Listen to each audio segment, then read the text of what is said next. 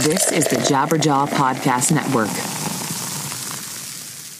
Okay, before we start the show, I have to tell you about one of my favorite companies ever has decided to sponsor the podcast, Mack Weldon. Mack Weldon is the most comfortable underwear, sweater, hoodies, pants you will ever wear. I am not even kidding around when I'm saying that I'm wearing their pants right now, their underwear, and their sweater.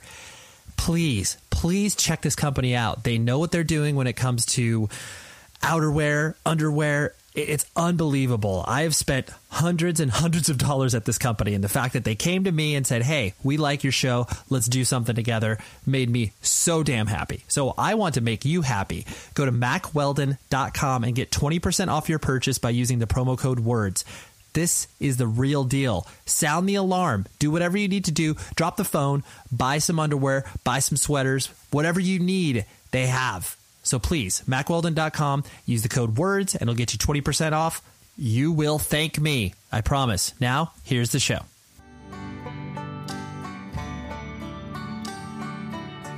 Hello, everybody, and welcome to another episode of 100 Words or Less. But this is not just another episode, because this is the 5-year anniversary. Oh my gosh, woo, yeah, woo, 5-year anniversary. This is, episode 260. Holy crap, this has been amazing. This podcast has changed my life in the most positive way. I've been able to have great discussions with people involved in independent music, and this is something that I believe in so greatly. And I love it so much. It makes me so happy. And thank you for listening to the show, because frankly, you're the reason that this thing keeps going. More of you keep listening. More of you keep telling your friends, and the show just keeps on growing. And it's awesome. I can't thank you enough, because, dude, let's be honest. Everybody has a podcast now. There are so many out there. The fact that you tune in on a weekly basis and check this thing out means the goddamn world to me. So thank you as the listener. You make my life. You make my world. I just wish I could reach out and hug you and kiss you and stroke your hair. And maybe that's a little weird, but it's a big, effusive thank you from me to you. So hold that tight. Play it in your ear and be like, hey, Ray's thanking me. Yes, that's true. I am thanking you. And I am also thanking this week's guest. How about that for a segue, right? What a professional. The guest this week is none other than Chris Colohan, who is the vocalist for a band called Sect, which is an unbelievable band. He also played in bands like Left 4 Dead, Cursed. He is, no joke, top 5 favorite vocalist of all time. And he's to boot, he's also one of the nicest, most down-to-earth and intelligent human beings I've had the privilege of having in my life. And he also runs an unbelievable company called Vegan Magic. He does some vegan bacon grease, and he's also launching a bunch of other cool projects. And I am so happy for him being able to do this very, very professional thing, which we talk about in this interview. And he's frankly only the second guest to make a double appearance on the show. I had him a couple years back, I think we were in our 30s, if I'm not mistaken. And I just love him so much. I was like, you know what? Let's have you be on this 5-year anniversary show. And then that's what we'll do. So let's get some business out of the way, and then I will talk a little bit more about Chris, and then we'll just we'll let the interview roll, right? Because that's what we do here. So Rise Against, I've been telling you for weeks and weeks at a time, the record is out this Friday, the 7th of June. And at least it's the 7th, I think. It's so bad. This Friday, okay? You're listening to this on a Wednesday. It's coming out Friday. But go to riseagainstshop.com to get your last-minute pre-orders in. Most of the stuff is sold out just because I've been telling you so often about it. But they still have some cool limited edition vinyl there. Dive into it. Wolves is an unbelievable record. I've been spinning it pretty constantly ever since they sent it to me, and I'm just I'm so thankful that this band exists, and they're touring with Deftones and Thrice this summer. Go to a show, and I was about to say support the scene. I mean, that this is at arenas, so you're technically supporting the corporate scene, but nonetheless, it is still an important tour because, dude, these bands like all just really, really not only genuine people, but are doing, playing music for all the right reasons and influencing a lot of people in the process. So awesome stuff. Thank you very much, Rise Against, for your support of this show. And I appreciate that. So yeah, riseagainstshop.com. And I also must tell you about one of my favorite podcasts on the Jabberjaw Media Network. I listen to it on an almost weekly basis, Lead Singer Syndrome, from my good friend Shane Told. He interviews people that our lead singer's a band. And I was a lucky guy who got to appear on the show, I don't know, a couple months ago. I can't remember exactly when, but you can dive back into his archives. He's been going at it very strong and has a very devoted following of people that listen to him. And his show keeps on growing, keeps on getting better. And he's, I don't know, like 60, 70 shows into it, maybe a little bit deeper. But his show is really, really good. So you can find it, Google it, or listen to it on any podcast catcher that you may be listening to this very episode on. Lead Singer Syndrome. It's a great show. Check it out. And it's part of the Jabberjaw Media Network. So there we go. Some family ties there. So that's it from that perspective. But Chris Colohan, like I said, just a great conversation. We talk about a lot of different stuff, especially because he's been running a business for the past couple of years. And there are so many intricacies in running a business, and it's not easy. And we talk about that. And he's just the most real deal dude I know, because he's been all of these things in regards to just a diehard, tried and true independent thinker. He's been straight edge for a long time, vegan for a long time, holds all these philosophical beliefs that still ring true to him. And, he's almost 107 years old. That was just a joke, but he's old. And I mean, I'm old for this whole youth culture movement thing. But we still stick true to this stuff that we, started espousing when we were 15, 16 years old. So anyways, I'm just so proud of Chris and what he's been able to accomplish. And frankly, I'm proud of what we've accomplished here at the show. So there, it's a nice, nice bow on that. I was going to say synergy. I don't know. Terrible words. I've lost my train of thought. But regardless, this conversation does not lose its train of thought. It's very focused, very fun. And here it is. So here's Chris, and I'll talk to you after the show's over.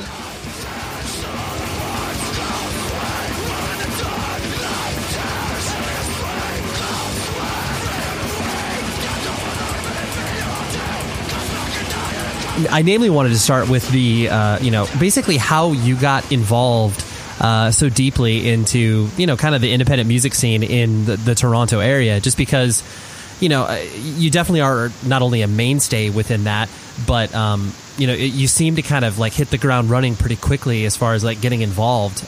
Or am I mischaracterizing that? Did you kind of like, warm up to it and start to like get into it?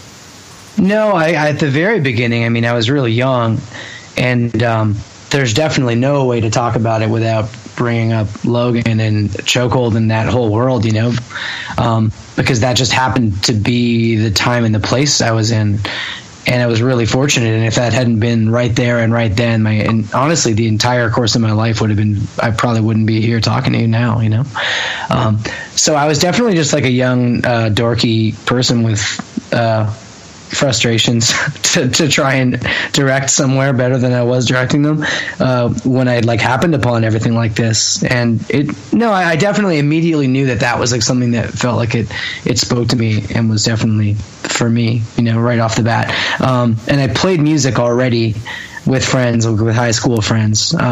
So it just, I don't know, I guess I hit the ground running. I didn't really get going in terms of bands or things that people knew or cared much for until a few years later. Even Left 4 Dead or something, it was more of an after the fact, like the world we actually ran in Hamilton at the time had mostly dried up, compared to the few years before that. So it was really a small bunch of us kind of amusing ourselves. So that's it. I guess I don't how did I get involved in it? I had a really good friend named Naomi, and she dated this gentleman named Zach Husted of House for Zach fame, if you ever heard of that venue. Yeah, I have heard of that. It was wild. It's a block from my mom's house, so I drive by it whenever I go and visit her. But it was a living room that some just wild things happened in a house, a gross hardcore kid house in Hamilton. Everything from like really early on with Earth Crisis or Unbroken, Undertow, Mayday, Edgewise. It's crazy. It's crazy to think of the stuff that passed through this like just 20-foot by 10-foot room. So I was really fortunate to be in that time and place. I don't honestly know how different my life would be or what I would have, found or sunk myself into if it hadn't been for that and hardcore. And not just hardcore, but hardcore at that moment too, and the moment of, I guess the political climate of it.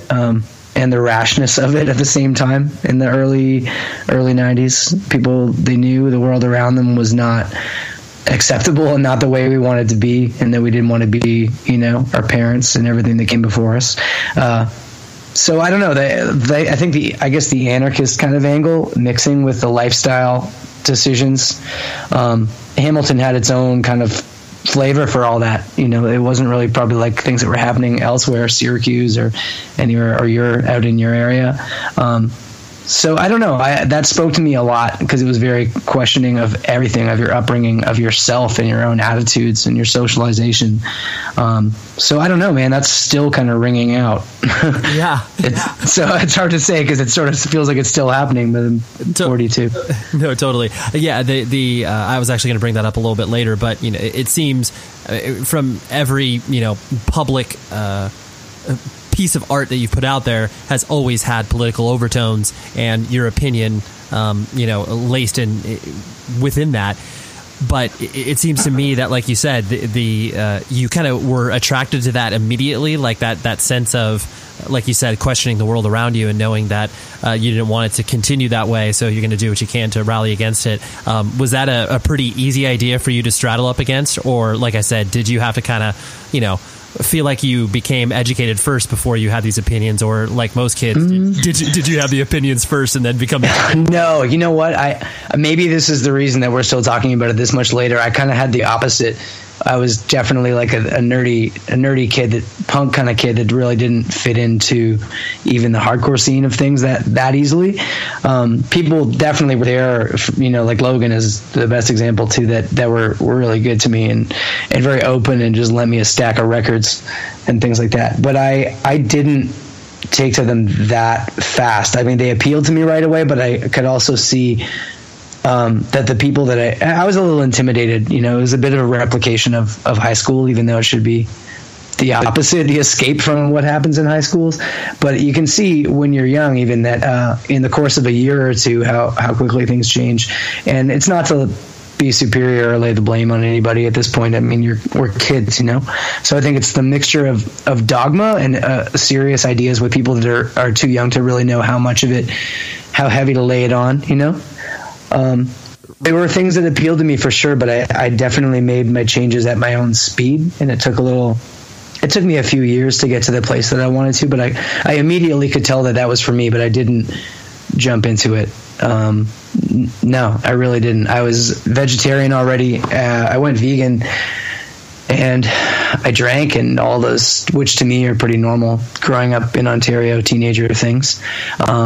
And I got it out of my system really on my own time. And then when I was done with it, I was done with it. But I also had a lot of like the things that I was raised with, like, I mean, you and me talked before about religion, and that was kind of part and parcel with me for giving up other things that I thought were really destructive in my life and in my socialization. So they were deeply rooted, and they're still, like I say, they're still ringing out. Those are things that are always part of your life and are always around you in the world. So I think that it picked a pretty good horse. Right, yeah, pretty good lane. Let's stick in. Yeah, you never totally understand. It's not like a war that you win at some point. Like questioning the world around you isn't necessarily you don't find an answer, and you're not really meant to have an absolute answer to everything. Just it's the act of perpetually questioning it and yourself and where you're at.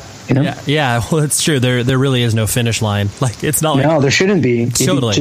You'd be dead. Yeah, exactly. There'd be no point to life. Right.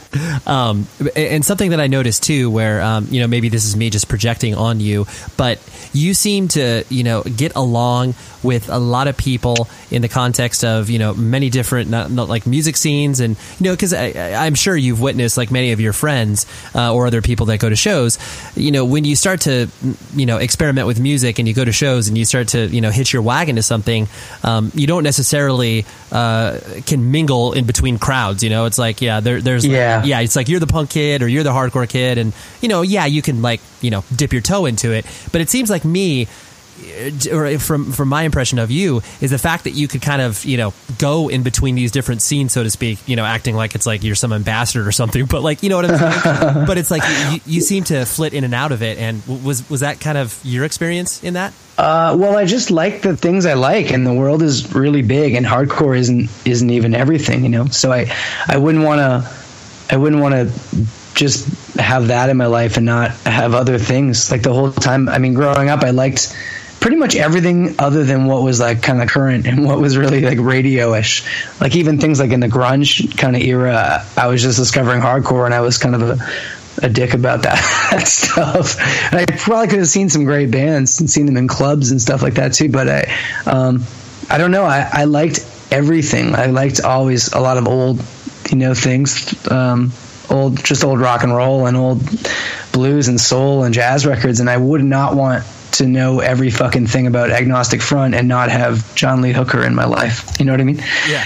And that goes for a million directions. It's just like culture is, I would hate to think as like a hardcore kid or a straight edge kid that like, this is what you do, and these are the 4, you have a Morrissey shirt and 4 things you're allowed to like. I mean, I like fucking everything, and I wouldn't want hardcore to be an excuse to close me off to other things that are out there all the time being created, Yeah, but it is weird. I always try to kind of distill it down to, because there is that sort of pressure, whether it's implicit or, or completely, subconscious. Mm-hmm. You kind of are expected to, be like live in this sort of lane, where I do think that, people, the people that stick around are definitely the people, like yourself and myself, where it's like we are, we flit around between many different things, and it kind of ignites your passion, as opposed to like, oh yes, I'm only going to go to thug hardcore shows or whatever. Oh god, that's a boring fucking life, Right. No, totally. Yeah, and you got to switch up your routine. Right, and generally speaking, people were, I guess, kind of amenable to you. Were people like, oh, like there's Chris, the over enthusiastic hardcore kid that's going to punk shows or whatever, or the nerdy fucking try hard kid in the SNFU shirt that we don't talk to so much. Right. And by the time he stops drinking, we all are drinking, and we all think he's a jerk for the opposite reason. Yeah, kind of like that. Right. Anyway. So you were always kind of like, the person that was like friendly with everybody, but you kind of stuck to your I guess the group of friends, so to speak. I wasn't a cool dude, and I'm not. I never achieved that. I don't know if I was trying to, but failed terribly if I ever was. I think I'm continuing to along that line. Got it. That works for me though. Yeah, definitely. Something else kind of along the same notions of what we're talking about, where, you've stuck to principles, that, feasibly don't last for people, whether it's, veganism, straight edge, these things that, especially straight edge, just because I do find most people view that as like, oh yeah, that's when you're like, ages 14 to 21. And then you like kind of, you call yourself an adult. You don't need to call yourself straight edge anymore. Right. No, I had the exact opposite. I was like, my 14 to 21 were a fucking crazy blur. And that was the point where I got it out of my system. I didn't want to do those things that, as an adult, that made sense as a teenager. And we're fun and we're fine. I don't flagellate myself for having an upbringing like that. I had a lot of fun. But I stopped drinking right around the time when it was legal for me to start, but the prospect of going to like a liquor store and going back to my apartment with it or something, it just seemed so adult, I guess, if you want to call it. That just seems so depressing, and still does. That no, I like those memories where they are and the way they are, and they're ridiculous, like just growing up in Hamilton and I don't know, getting into all kinds of mischief, and I like that. But I don't know. I'm inclined towards a lot of anxiety, and I drank to deal with people and to be, I was the ridiculous kind of fun, over the top guy.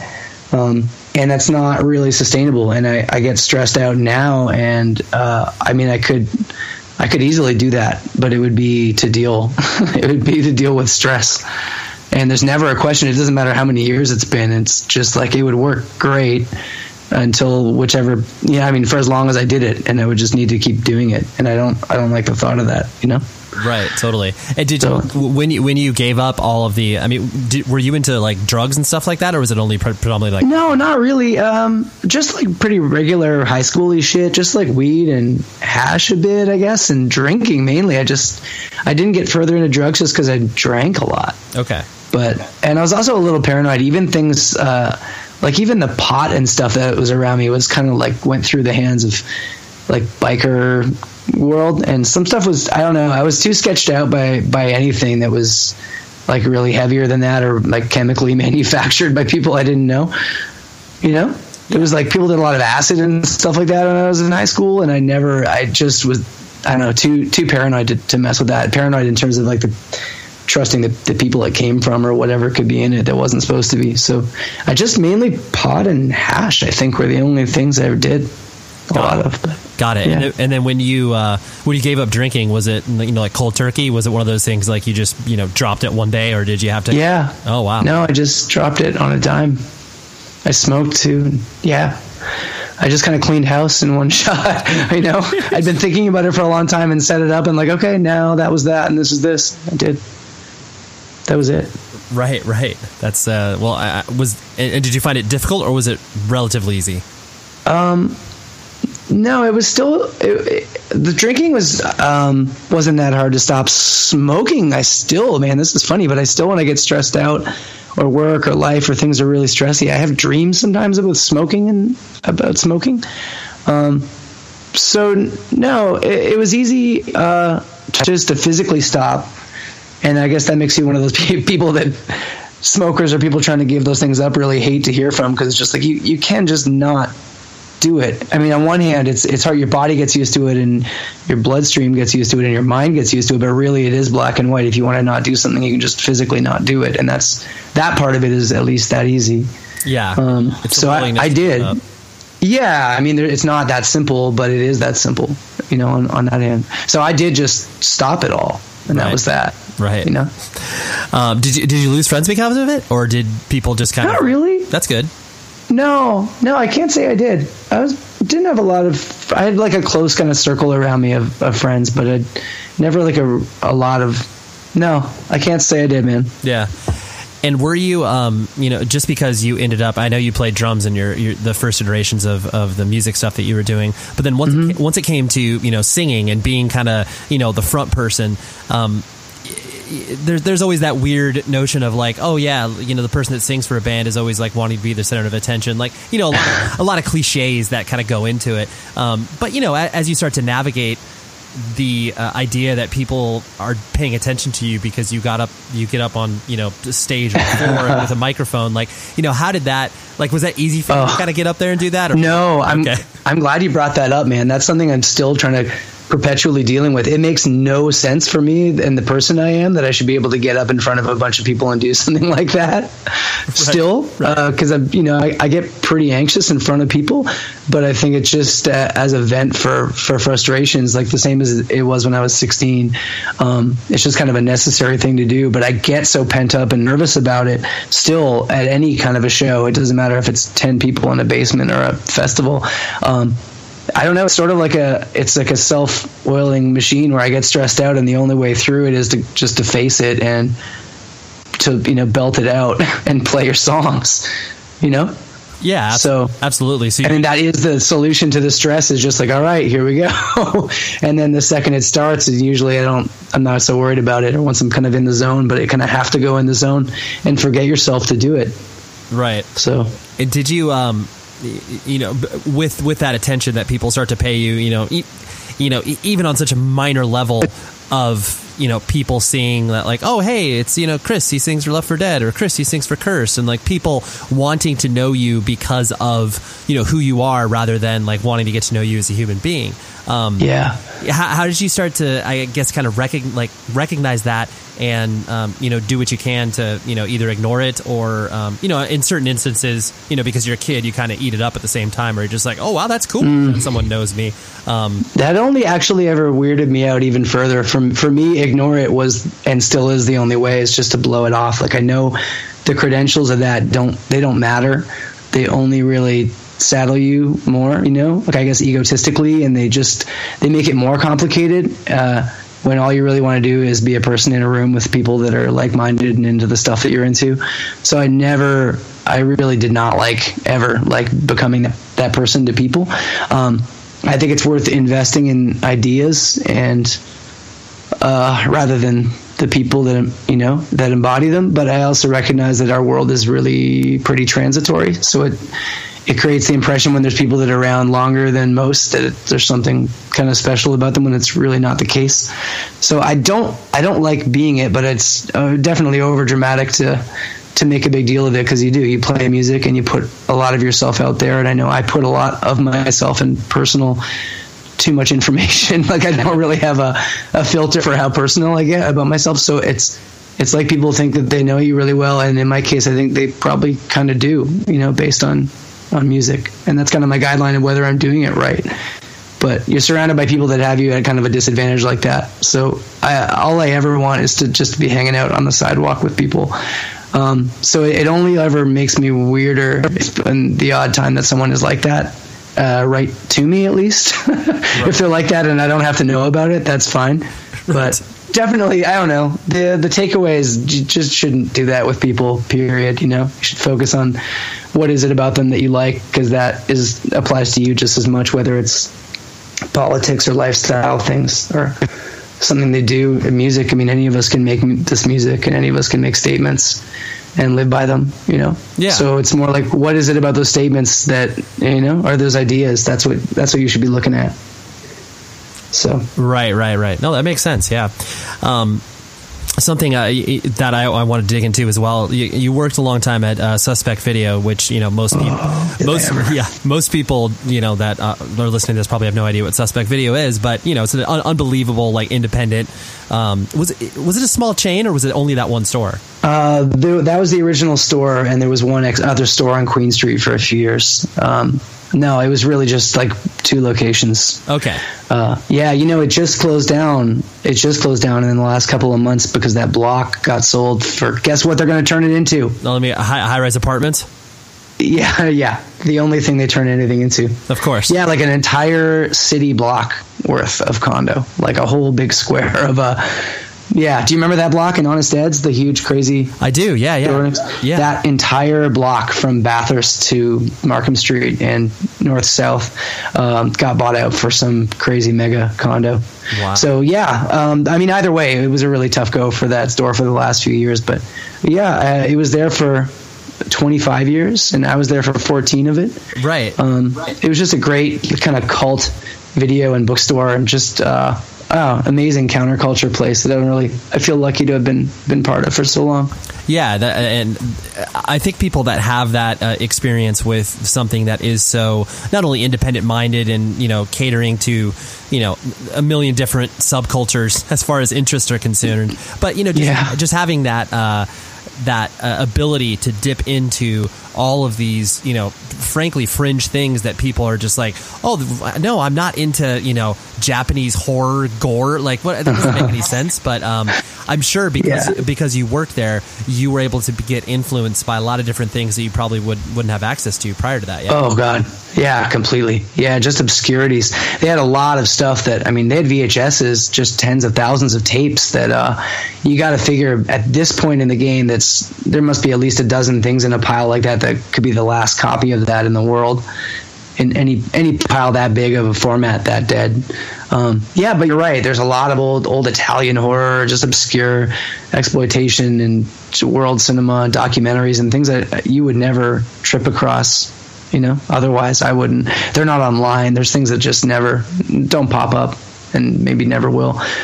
But you're right. Yeah, it really opened me up to a lot of things. No, that's great. Yeah. And did you? And I guess because of that too, you kind of did you, I guess, understand business a little bit better because you were kind of working there, or was that something? No, you just no. I'm terrible at business. Always will be. No, I'm awful at it. Okay. No. I understood movies and what I liked about them a little better. That's about it. That's amazing. I love it. It's so funny because, most people, would look at a person like you and be like, oh, like well-spoken, intelligent, and, has a strong point of view and all these, artistic leanings. There's probably some business sense about you, but you... not equals business savvy at all. Right. I just love that.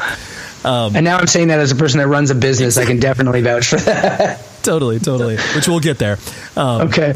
And something that I've always, admired about you as well is the, even though we are speaking over Skype, there's been a resistance to certain aspects of technology and the trade-off that it is when people adopt one thing in their life, like what are they trading off? And that's always seemed to be something that you are very conscious of, whereas I think a lot of people don't think about that bargain when they're entering, one piece of technology over the other or whatever. Is that something that is pretty prescient on your mind and you're kind of, or is that's a good call for sure, man. Like I grew up on Orwell, and things like that, really way too fucking young.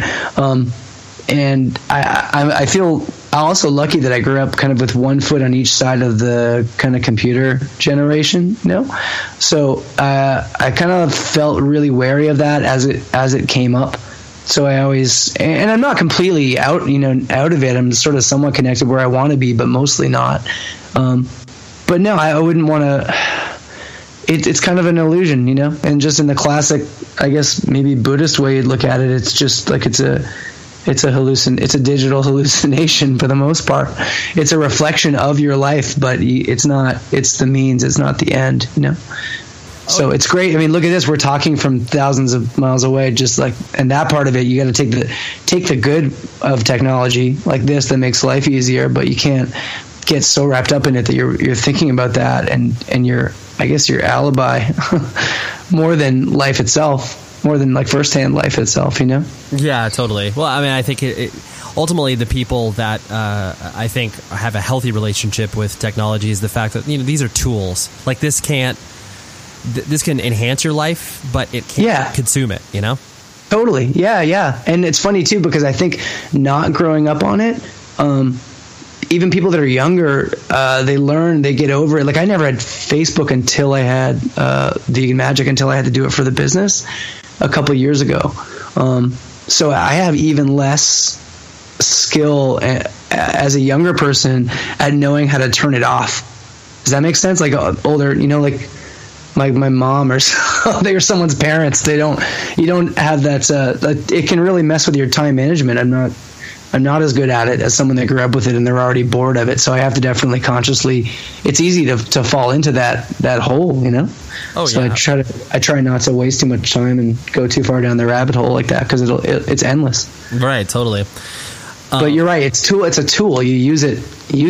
Right. Yeah. So it doesn't use you. Right. Exactly. You use this as a way to, whatever, interact, get information, whatever it is. Because I think one of the most, important books that I read on the subject was that, Neil Postman, who was, highly influential to the dudes. Amusing Ourselves to Death? That was a great book. And then also Technopoly. Yeah. Yeah. I don't know that one. It was, oddly enough, another Canadian band introduced it to me, Nick from Buried Inside. He was, oh, wow. Yeah, it's like I think Taken played with Buried Inside, and like he just gave me the book, and he was like, here, read this. And I was like, immediately cracked my head wide open. But ultimately it was like, there's a bargaining when you are entering certain aspects of technology, and you need to ask yourself what you're trading away in order to get this thing. And so I think that was just, like you said, it's it's a tool, and as long as it's not distracting you from what it is you need to be accomplishing or doing in real life, then it's only fun. And dude, it's made to. I mean, it's literally made and designed to at this point to kind of suck you in and to keep you in and to keep you doing something. They're showing the comparisons between the things that happen in somebody's brain when they're kind of refreshing something on like Facebook or Instagram or something like that, and the actual like the dopamine shit that happens in your head is totally relative to like things with cocaine or I mean they're the same things are happening in your brain when you're waiting for like a some little satisfaction, and you're perpetually trying to like, they kind of liken it to pulling like a, sorry, the wheel like at a casino. What am I trying to say? A slot machine. Slot machine, right? Yeah, like you think something new, you're missing something, and you're perpetually, how about now? And it just gets to be less and less like, you lose track of like, okay, but what is the, so what? You know, what's this about? What do I need to know? What am I missing if I just turn this thing off? Oh yeah, absolutely, totally. Yeah. The kind of like a subject that we were talking about earlier in regards to, people have such a reverence for, the bands that you played in, from Left 4 Dead and Cursed and, Burning Love, and basically a lot of the stuff that you have done from a band perspective. But kind of, focusing on Left 4 Dead and Cursed in particular, where, people have cited the music that you've created as being so influential, and you never know how the influence can kind of reap itself as the years go on. But the joke always is where it's like, oh yeah, Left 4 Dead probably in summation played in front of like 300 people like throughout the entire run. Pretty much. and I'm sure you had like not, I wouldn't say wasted time, but like sat around and like actually like thought about like, that's just weird, like why that thing was as popular, or not as popular, but like I said, as influential. And like same could be said about Cursed. Cursed is obviously was a little more, active and played in front of more people. But I guess how do you kind of like have that internal conversation in your head? Yeah, true. Cursed didn't really go that way until like the last kind of 10% of its lifespan. Like a lot of the first. Most of the first years of Cursed, and you were there for a lot of it, was pretty similar. It was just regular shows and a lot of tours that nobody was really asking for. More. We gave the world more Cursed than it definitely wanted. And by the time it was kind of getting in real time, it was kind of catching on. It was pretty much interpersonally falling apart from the inside. But I don't know. I mean, that's like when I came into things, that was what hardcore was to me. It mostly was 30 kids in the basement, and that sort of still is the best kind of times that I have, if I can just feel connected to people on that scale, on that level. I don't know. You're right. There's people, I guess, that bands have played in, have influenced, and they go on to make other bigger and better bands, and that's good. I'm happy for that to be, if that's the part I played in it. I don't need it to be. I wouldn't do very well with it if it was any bigger, or I don't know what the scale really means to me so much as just doing the act of doing it is all I need to get out of it.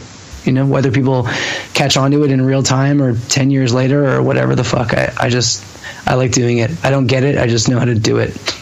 Yeah, no, totally. It is weird because like I guess I think about it in terms where most of the things that become, successful, even on such a, small level as like an independent, punk or hardcore band, the things that you find that you're not really putting that much thought into, getting out there and like doing it and, touring and all that stuff, are the things that become, meaningful and successful because it's coming from this like really honest and true place where, the bands that have, no sort of impact whatsoever are the ones that, might be spawned off of the fact that like, oh, hey, like, let's try to like make it, because we know people, we have a manager or whatever.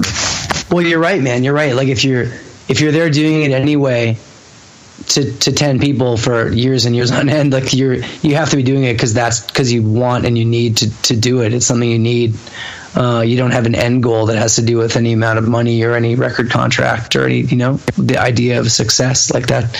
I mean, we were definitely kind of fucking a brick wall for a long time, but we didn't mind it. Like we kind of enjoyed that. We had a lot of like washed out kinds of shows and a lot of weird kind of hopeless, way too long tours. And it just made us like, angry at each other and just desperate, and that just made us play better, just like I hate to say the failure sort of aspect was really inextricably bound to I don't know, I identify with that side of it. Right. No, I was actually going to mention that because I think, especially with Cursed where, because like you said, towards the first, 2 LPs, like you guys were, you active, but not like active in how, bands are known to be active where they're touring 300 days out of the year. Sure. but the sort of black cloud that hung over you guys in regards to, when the band broke up on the European tour because, equipment was stolen and just so many pieces of drama were existing during that whole time.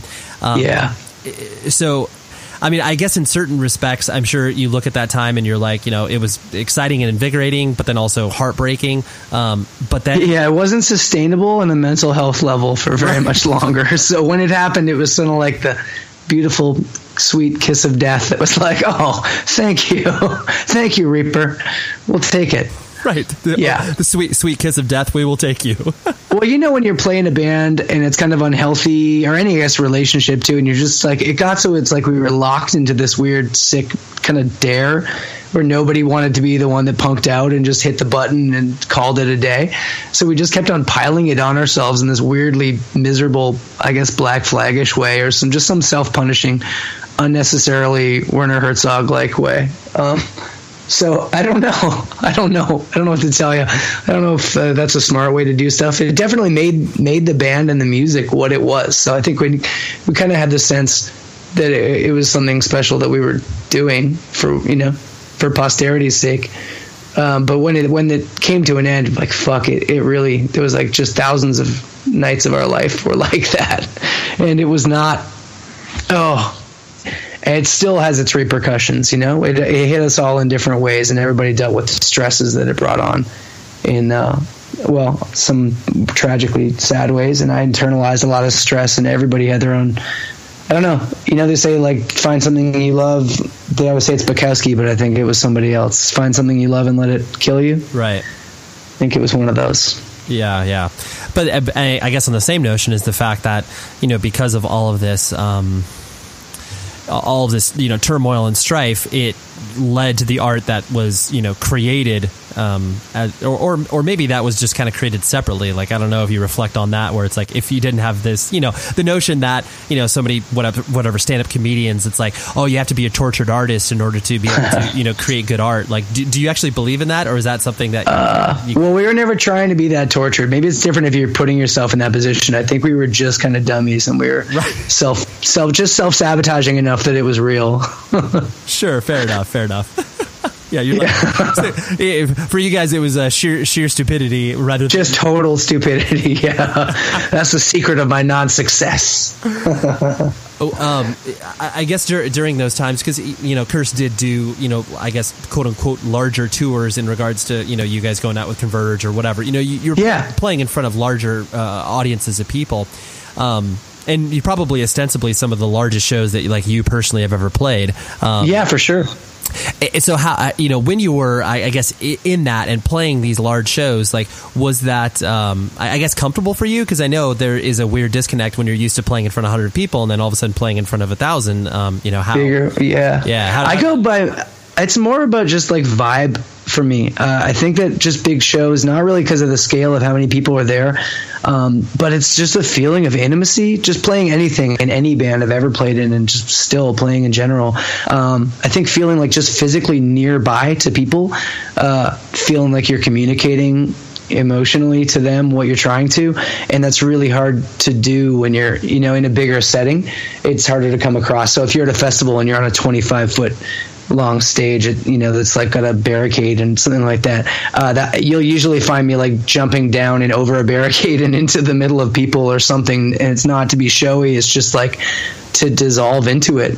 Like, I play music to forget myself. So any format of show or size or venue or capacity, whatever, it just have to be able to fuck with it enough that I can replicate the feeling of, like, I know I'm trying to communicate what I am, whether I have to physically like get down and scream in somebody's face or whatever. So that tends to like lend itself better to basements or smaller house shows or something where just people are right there and the energy has nowhere to go.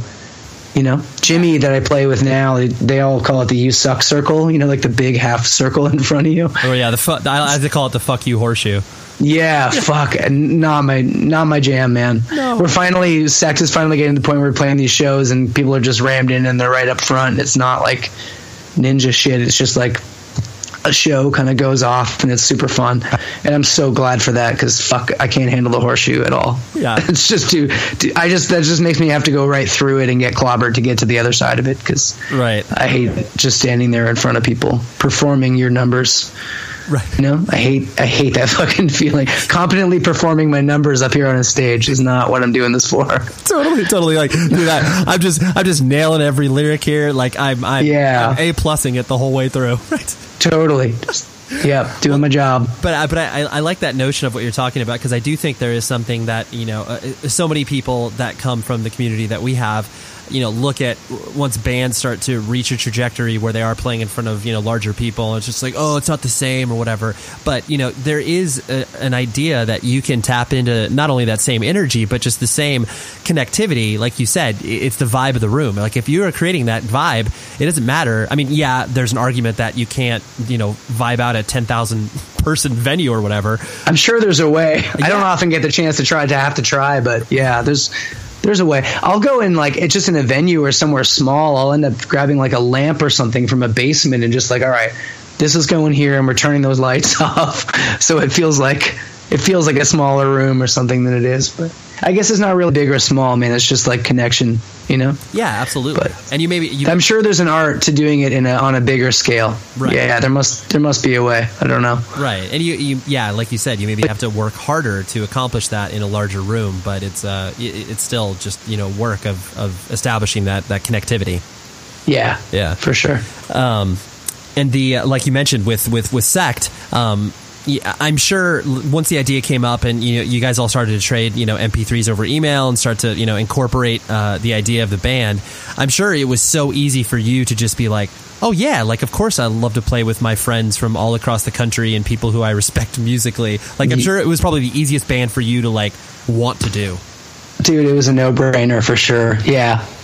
Do I want to hang out after all the experiences of the last many years? Do I want to hang out with a bunch of people my own age that are all similarly, like we're all on the same page lifestyle wise? I'm not the only dude in the band that has to go to a fucking health food store and get a Cliff Bar or I'm gonna die. Right. Everybody just wants awesome snacks. I don't have to like physically put anybody in the van at the end of the night and drive them passed out somewhere. It's great. It's like life's little present to Colohan. Here you go. This is like when you retire from a company and you get a little like a golden pen or something. That's like Sect. That's amazing. Yes. I love the way that you put that. It's like, do you know what I mean though? Totally. It's like life. Totally. Like, here you go. Right. For your years of service. Right. You get a bunch of like awesome, solid dudes that like you just want to mess around and eat. Everyone just wants to eat awesome food, and you go practice and like talk your shit and be goofy and drive around in a car. It's amazing, dude. I love it. I didn't know everybody as well as Andy, but everybody is so solid and so diplomatic to be around and to play with and just to make decisions with. Like we have ideas and we actually like everyone hears them out. Like I kind of pushed everybody towards self-releasing the LP, and I think I was probably the loudest cheerleader for that. But everybody, they gave it a go and they went with it. And I don't know, we really like listen to each other's ideas and try things. And I really appreciate that a lot about those guys, because that has not been my experience this whole time. But it's great. Yeah, no, that's super cool. I mean, that's what, just from the outside, I mean, especially knowing, I've known Andy and Scott for a while too. And it's just like, it makes so much sense, like hearing all of you collaborate and then obviously hearing the music that comes out from it. Like you said, it feels easy in the best way possible. Yeah, for sure. I mean, I gotta say, it's the first I've been in a band, and it's the only way to possibly do it when we all live so far apart. Is that Scott and Jimmy write songs. They write a complete song, and then they'll demo it. They'll send it to us, and we'll all kind of learn it.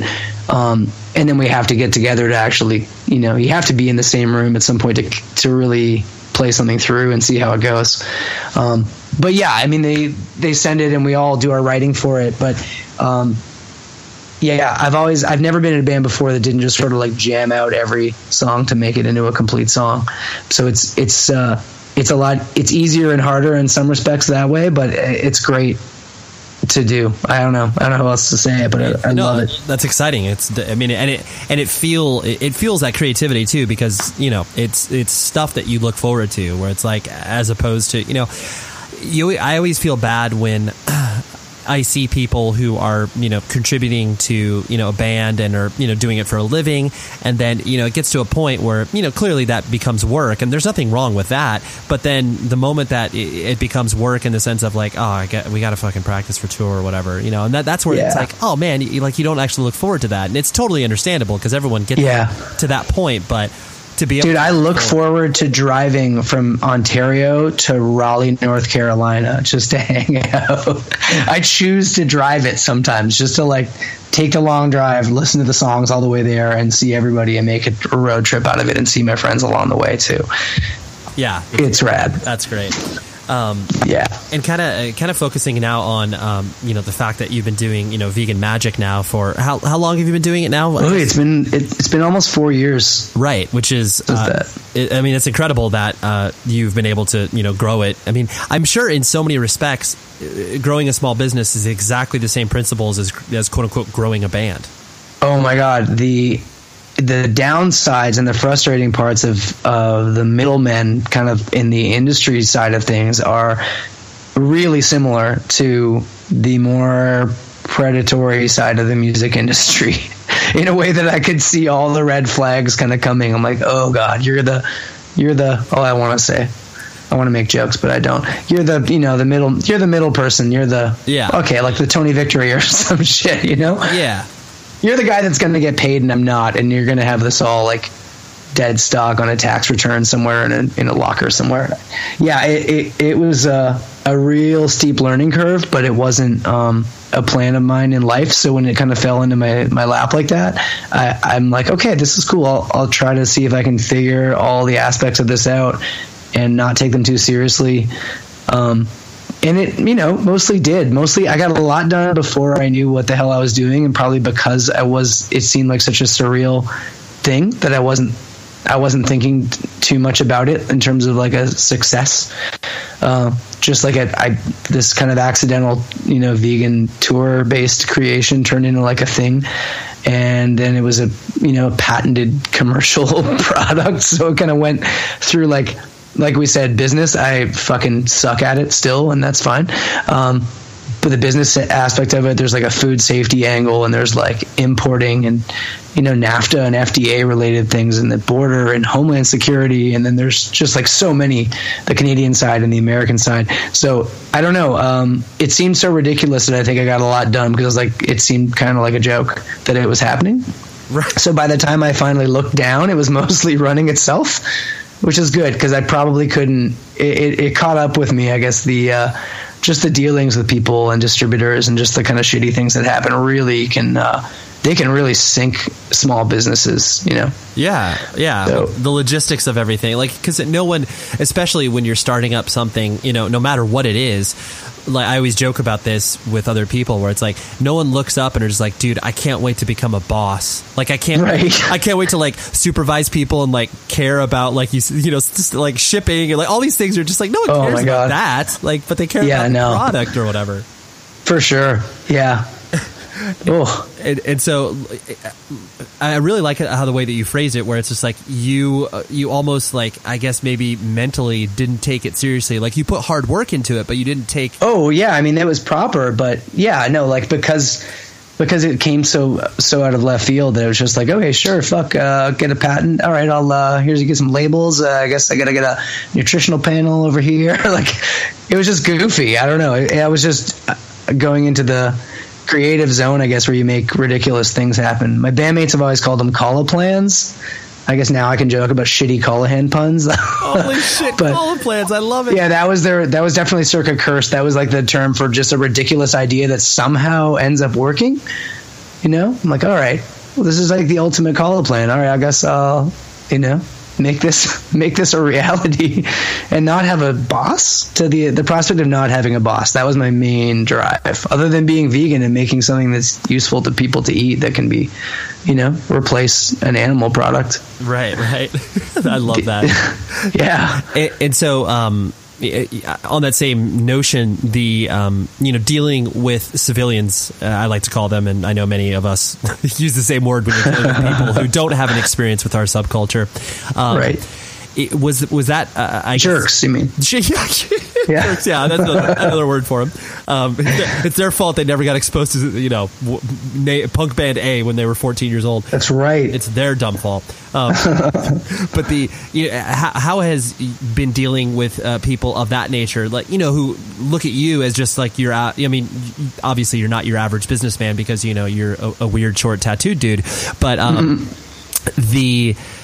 how has been dealing with civilians from that perspective on like, oh, hey, here, we're going to go to a, local grocery store and kind of do a product demo and like, how that all kind of, has that been comfortable for you? No, not comfortable. I definitely did have to do it a lot. In the first 2 years, I did it a ton of demos and things in stores. I like festivals. I like food fest, and this actually we're kind of heading into food veg fest season. I enjoy that. It's really hard. It's like a lot. Like the Toronto has maybe the biggest one in the world, and it's something like 60,000 people in the weekend come through. You have to do a lot of prepping when you're making food for that, potentially that many people. And I still have a terrible habit of trying to do too much myself and not take the help that's right there trying to help me. Right. No, but the demos, whenever I feel like I'm trying to, push a product on somebody, it just feels like bullshit to me, even though I know it's not. I totally believe in it. I know what I'm doing and I know why. Just like the vegan angle alone, make things that somebody that isn't from, like you said, that isn't from our world, that even our world of veganism, that's the part of the vegan magic thing that I like the most. Is just like somebody's dad being able to, like people that aren't like us, to be able to see a bridge from the way they see things and the possibilities and the things they like to consume. To get over to what we see is, a less destructive and a less predatory kind of way of life, the world's kind of set up for a lot of terrible things to happen based on people not really wanting to look at the realities that go into an entire chain of events, and animal industries are the best example of that, I think. So for the same reasons as, we want to see an end to the things that people do to people, the things that people do to other things are cut from the exact same cloth as exploitation. That's just like, you're raised into it and this is the way it is. This is what's on the shelf, and fuck that. Like, it just never had to be like that. So to be able to make an alternative to that, and just make kind of realities that never were there when I was growing up vegan too, you can just fucking make them, Right. And if they're useful to other people too, and they usually will be, then great. There you go. There's something that someone's buying that isn't pork, that isn't an animal. So you can just make that. That's the part of it that I really like tap into. And I hate standing in a fucking grocery store and trying to make somebody try something. Like I fucking hate it a lot, and I'm bad at it. Right. When I'm surrounded by people that know, I don't know, if people are cool, it's good, but I get really vibed out when I feel like I'm a fucking traveling salesman trying to push some crazy snake oil on somebody. It's really, right. It's got a weird idea and a weird name, but it's like, it's coconut oil, bub. Right. Totally. Smoky coconut oil, like. Right. I don't know. Let's boil it down to this brass tacks here. It's smoky coconut oil. Talking about coconuts and TVP or some maple syrup. Yeah. Right. And so, have you found because you have a partner in this, right? Or no? No. I just do. Okay. So then, how do you not fail as a business, Chris? Like, I mean, since you're terrible at it, how have you faked it this long? I don't know. It sort of chugs along. Okay. Okay, when bands are a band and they get their thing going, and it kind of attracts attention, by like people see that there's a bit of a phenomenon happening, and it attracts people in their business cards, and they kind of notice, and they tell you they can do all these great things for you, and they want to scoop you up and get in on the ground floor, and then they promptly just fuck it all up. Sure. There's a lot of that with this too, where someone like, someone will run like Vice or something will run an article, or it ends up in the Huffington Post, and this did. And a lot of people kind of come out of the woodwork, but it's really hard to know, except by trial and error, where to, how to pick the people that you deal with. but no, I had a lot of real sidelining, man. I had Whole Foods come to me early on and wanted to be in there. And I mean, I guess I can say this now because it mostly didn't really work out that well. But just the distributors and the people in the middle of anything that scale, when you're something the size, I mean, it looks like a bigger business than it is. It looks like there's a whole, big setup, but it's really me. Bianca, my wife, helps me a lot, and a few of our friends help just doing every aspect of it. Right. So it's really tough, man. I got just, I don't know how to say it, but it can really, it shuts down way bigger operations than something like us to deal with. Just the contracts and the things you have to do when you want to go in chain stores. Sure. It's crazy. You can get, especially in the US side of it, you can get sued for everything. That just makes no sense. And you just have to keep up way more than your end of it is really stacked in the favor of the people in the middle. I like dealing with people at the end. I like dealing with like a customer or just a person that, but people will get in the way of you, just like music. People see that here's the thing you make and here's the person that wants it, and here's how I jam myself in between those two things. Right. No, that happens a lot. Yeah. Well, I mean, that's exciting that you have been able to, get it to where you're at now. And there's always, the fear of failure, no matter what it is that you're doing. But it's cool that all these. I just love when people take all of the principles that they have learned from the beautiful music scene that we are a part of, and then take it out into the real world, because that's the only way that other people find out about it. It's like once people who may have no idea who the person is behind this product, and then they find out that there's this whole other rich story that is interlaced with it, where it's just like, oh well, maybe I'll explore that. And it's like, you never know, a person's gateway can be through a food product, as opposed to listening to the first Left 4 Dead LP. It's like, yeah, for sure. It's funny how much they cross over. Like, a lot of the people I do a lot of business with turn out to be hardcore and punk kids and vegans in places, whether it's like Strong Hearts or Food Fight, and a lot of places like that. They're some of the people that I most enjoy.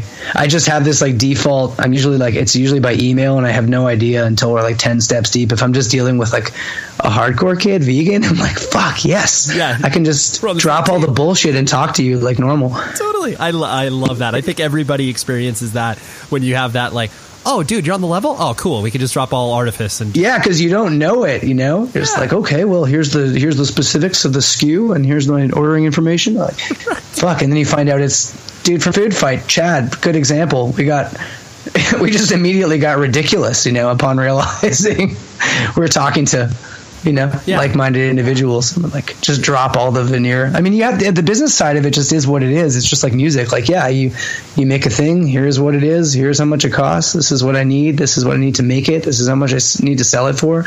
But I mean, that's just, I don't know. You just have to get through that shit to maintain it for the reasons that you like doing it, which is like the ethics of it and the fun and the creativity of it. Yeah, absolutely. And that's super cool. The last thing I want to hit on with this is purely selfish, just because I want to extract this out of you in some capacity. Is the you've dabbled around with books and personal writings in a variety of forms, whether it's zines, whether it's gosh, what was the zine you released 2 years ago? I know Billy from Silverstein was kind enough, and he got me a copy. What was or was it a book that you did? I can't recall exactly. I did something called Holy of Holies that was about 2 years ago. That was all photographs. Yes, that's right. Is it that? Yeah, that's what. But anyway, but there was a book as well before that, right? Called Negative Space. Yes, and so I guess, do you have more of that on the horizon in regards to just being able to express yourself in that form, or is that like a list of 400 other things that you want to get to? Unfortunately, I mean, both. The answer is both. I do. I have a way backlogged list of things for writing, just like I do for everything else. My friend Matt Finner, a great dude up here that publishes that stuff. He runs Permanent Sleep, and they put out so many good things like that too. Yeah, he put Negative Space out, and Negative Space was like a 35 mil, like a photo journal of a really long tour that Burning Love did, of the Southern Lord tour we did that summer. That I'm not sure if we saw you in California in the course of that. It was the thing we did with Black Breath and Martyr Dodd. Yeah. So it was kind of like I always had meant to do that, and I came by an old 35 mil camera that was like the one that I used to have. So it just was like really long. So it was like in order of this trip, but it was about everything else in the day that doesn't have to do with the show. The other like 23 hours of the day. And then there was a kind of a story in the middle of it, kind of where it was geographically. So that was the kind of bigger project we did. That was like, it's a proper book. So it was awesome that Matt put it out. I felt really kind of accomplished, I guess, to have that. I'd done zines and stuff like that before, but to have that, really felt good. So I have more that I've been trying to work on, something called 9 Lives that I've been trying to do for so fucking long. It's a little difficult to juggle now with business stuff all the time, but I definitely have more writing, that I'm trying to get done. More books, more zines. Good. Well, that's good. Yeah. Because I'm waiting. I'll be first in line, my friend. Okay, good. Well, Chris, thank you so much for taking the time out of your day. This has been a fun hang, and I appreciate you want to do this again. Yeah, man, it was great to catch up with you. Yeah, likewise. Oh boy, that was that. Christopher Colohan, even though no one calls him Christopher, but Chris Colohan. I can't tell you, the listener, how much I love him as a human being, but hopefully the conversation, you're able to kind of gather that. But I just am so impressed with him, and I'm glad that he's in the world. So thank you, Chris, for breaking the technological barrier that I know you are a Luddite, like we alluded in the interview, and the fact that he was able to conquer his Skype fears. We did it. We did the damn thing. And we did the damn thing. The episode is now winding to a close, but I will tell you who the guest next week is, but not before I plug my good friend, Lowercase Noises, supplies the music for this show, and you need to be checking out his new record called The Swiss Illness. You can find it at any streaming provider and listen to the record if you want a moment of peace and stillness, which frankly we all need at this point because the world is so stressful, right? So let this music guide you and make you healthier and all those other positive things. And so the guest next week is a really, really big one. This was one that I frankly was super nervous about, and I wasn't even sure how this was going to go.